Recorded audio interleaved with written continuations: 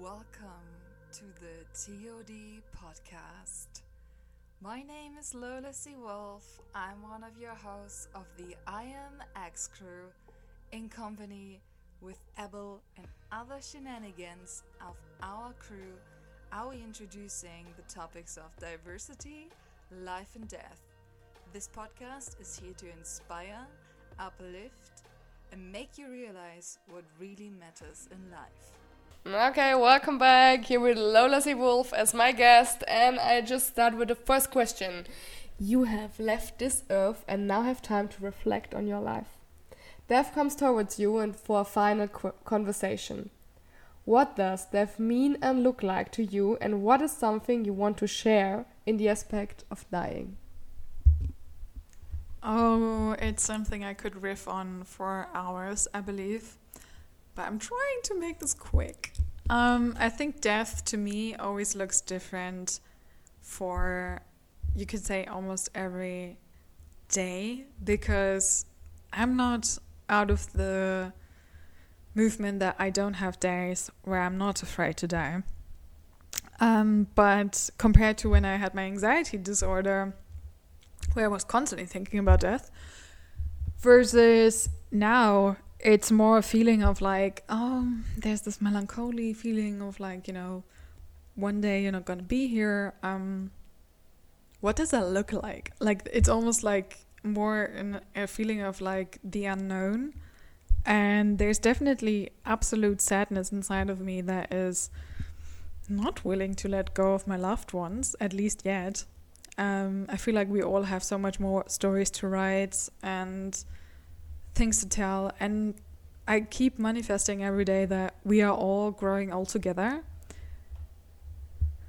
And yeah, I think if you know me, I always say that death is a friend of mine, and as much as death is a teacher about pleasure, pain, and power, this is kind of like my sales quote for death,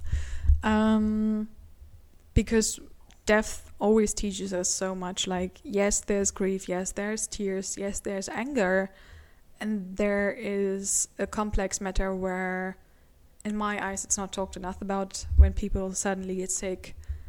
And yet, as someone that works spiritually and has been on the spiritual path, I had a lot of conversations where people, like, after they lost a loved one, reflect on it as in, like, this person has chosen to die at this very moment.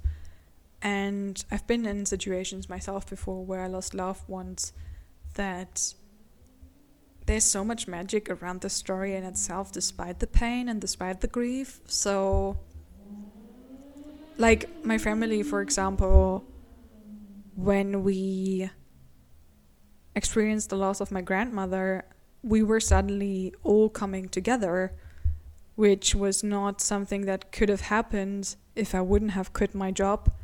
And then suddenly my sister was also being able to give an extra holiday, which is also not a given usually. So there were certain events where it's all kind of like we're falling into place so that we all could be at the funeral. And it's moments like this where I'm just like, it's just out of my hands.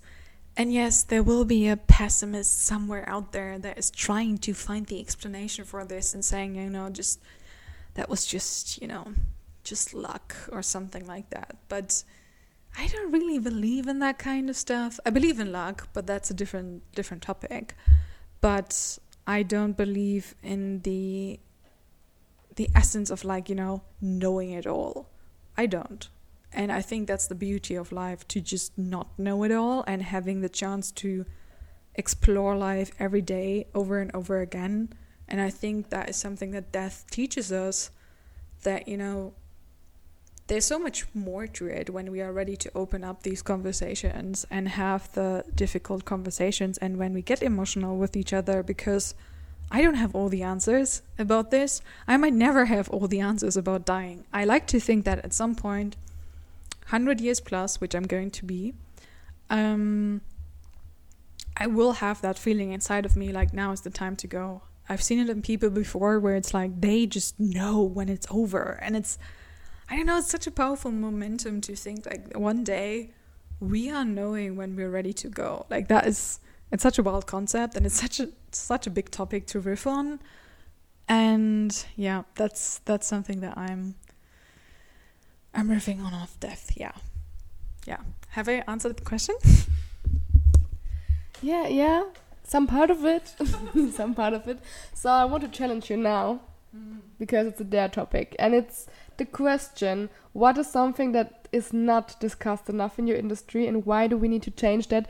And you can only choose one topic, because we had it in the first part. So you need to choose one topic which is not discussed enough.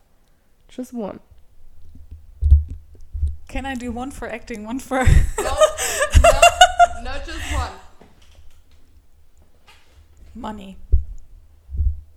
Counts for acting, counts for writing, counts for business.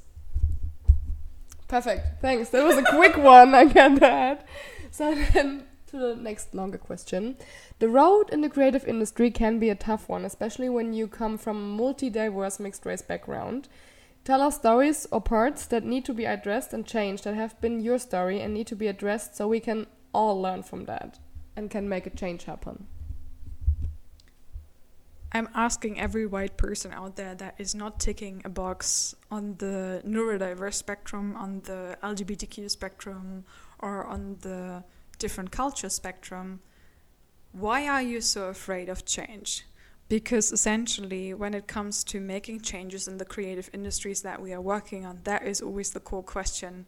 And yes, sometimes I guess it's simply ego. Sometimes it's, greed. So instead of, making a change and using your platform wisely, and I think there's still enough of white people out there that should use their platform better. Or you could also say, it would be easy to say, there are so many rich people that don't care.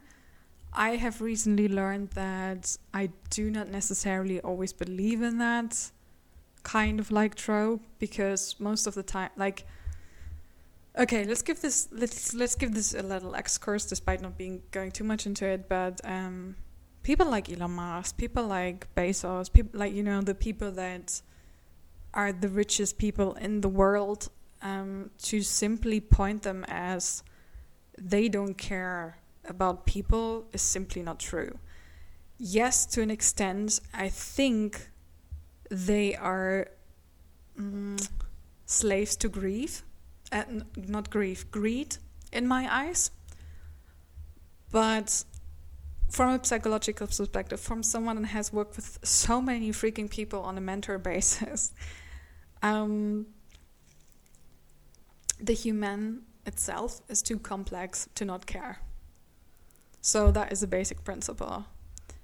And there's always a correlation of this is the system versus how do we make the change happen, because the system is usually built on certain people that are profiting from, let's say, capitalism, and it's a domino effect that would have had to happen for certain things to change. But blaming the individual, even people like Musk and Bezos, is stupid. And I'm not someone that is free from that. I had my moments of eat the rich, and to a degree I believe that certain people can do better with their money. But this leads back to the point that I said before. If we would have more discussions about the matter itself and how to actually change the circumstance and the system versus money as a matter itself, I think there would be a lot of different thoughts and discussions that we would have in the world on that point. What was the question? Something like that. No, good. You answered it. Perfect. Love is the medicine and truth that conquers all. Thoughts on that from your perspective after the talk about money? Now we talk about love. I'm really good with these deep questions. Oof. I think a lot of people would say that's a utopian thought, to say love is the medicine that conquers all. I would like to think, or I think there are people that say, love is the is the seed for a lot of problems too. But I think if the ground core for any conversation or discussion is love, so that we at the end of the day go out with an agreement without being right, without having to push through our opinion, that alone can change perspective. That alone can bring different thoughts to it. But a lot of times people talk with ego on their tongue, as I always like to say. And I personally moved away from people like that. I stopped giving them certain attention. I stopped giving them time, because sometimes that's the best thing you can do for yourself. And that is important too. And I think that's my thought on love. Nice. So that brings us to the end. But do you have any final thoughts you want to share now? Because the time is now to share something.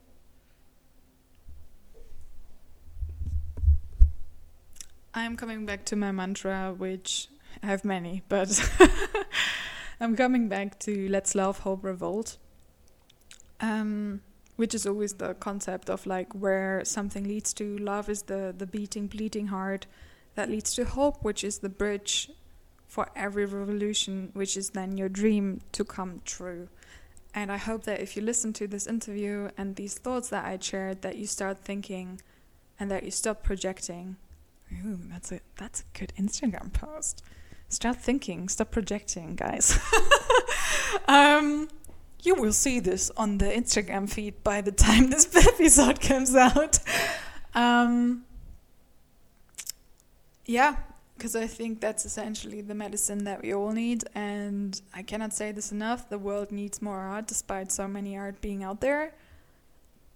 But it needs more art by heart. So I hope you create art by heart and not art by means. Oh yeah. Mm-hmm. Yeah, we love that. So thank you for sitting next to me and answering my questions you dared to ask in the first place. But yeah, so have a nice day. You listening, have a nice day too. I hope your cup of tea is empty, or your cup of coffee, or your cup of whatever you're drinking. Enjoy the weather outside or inside, whichever will be the better place to be, and see you in the next episode.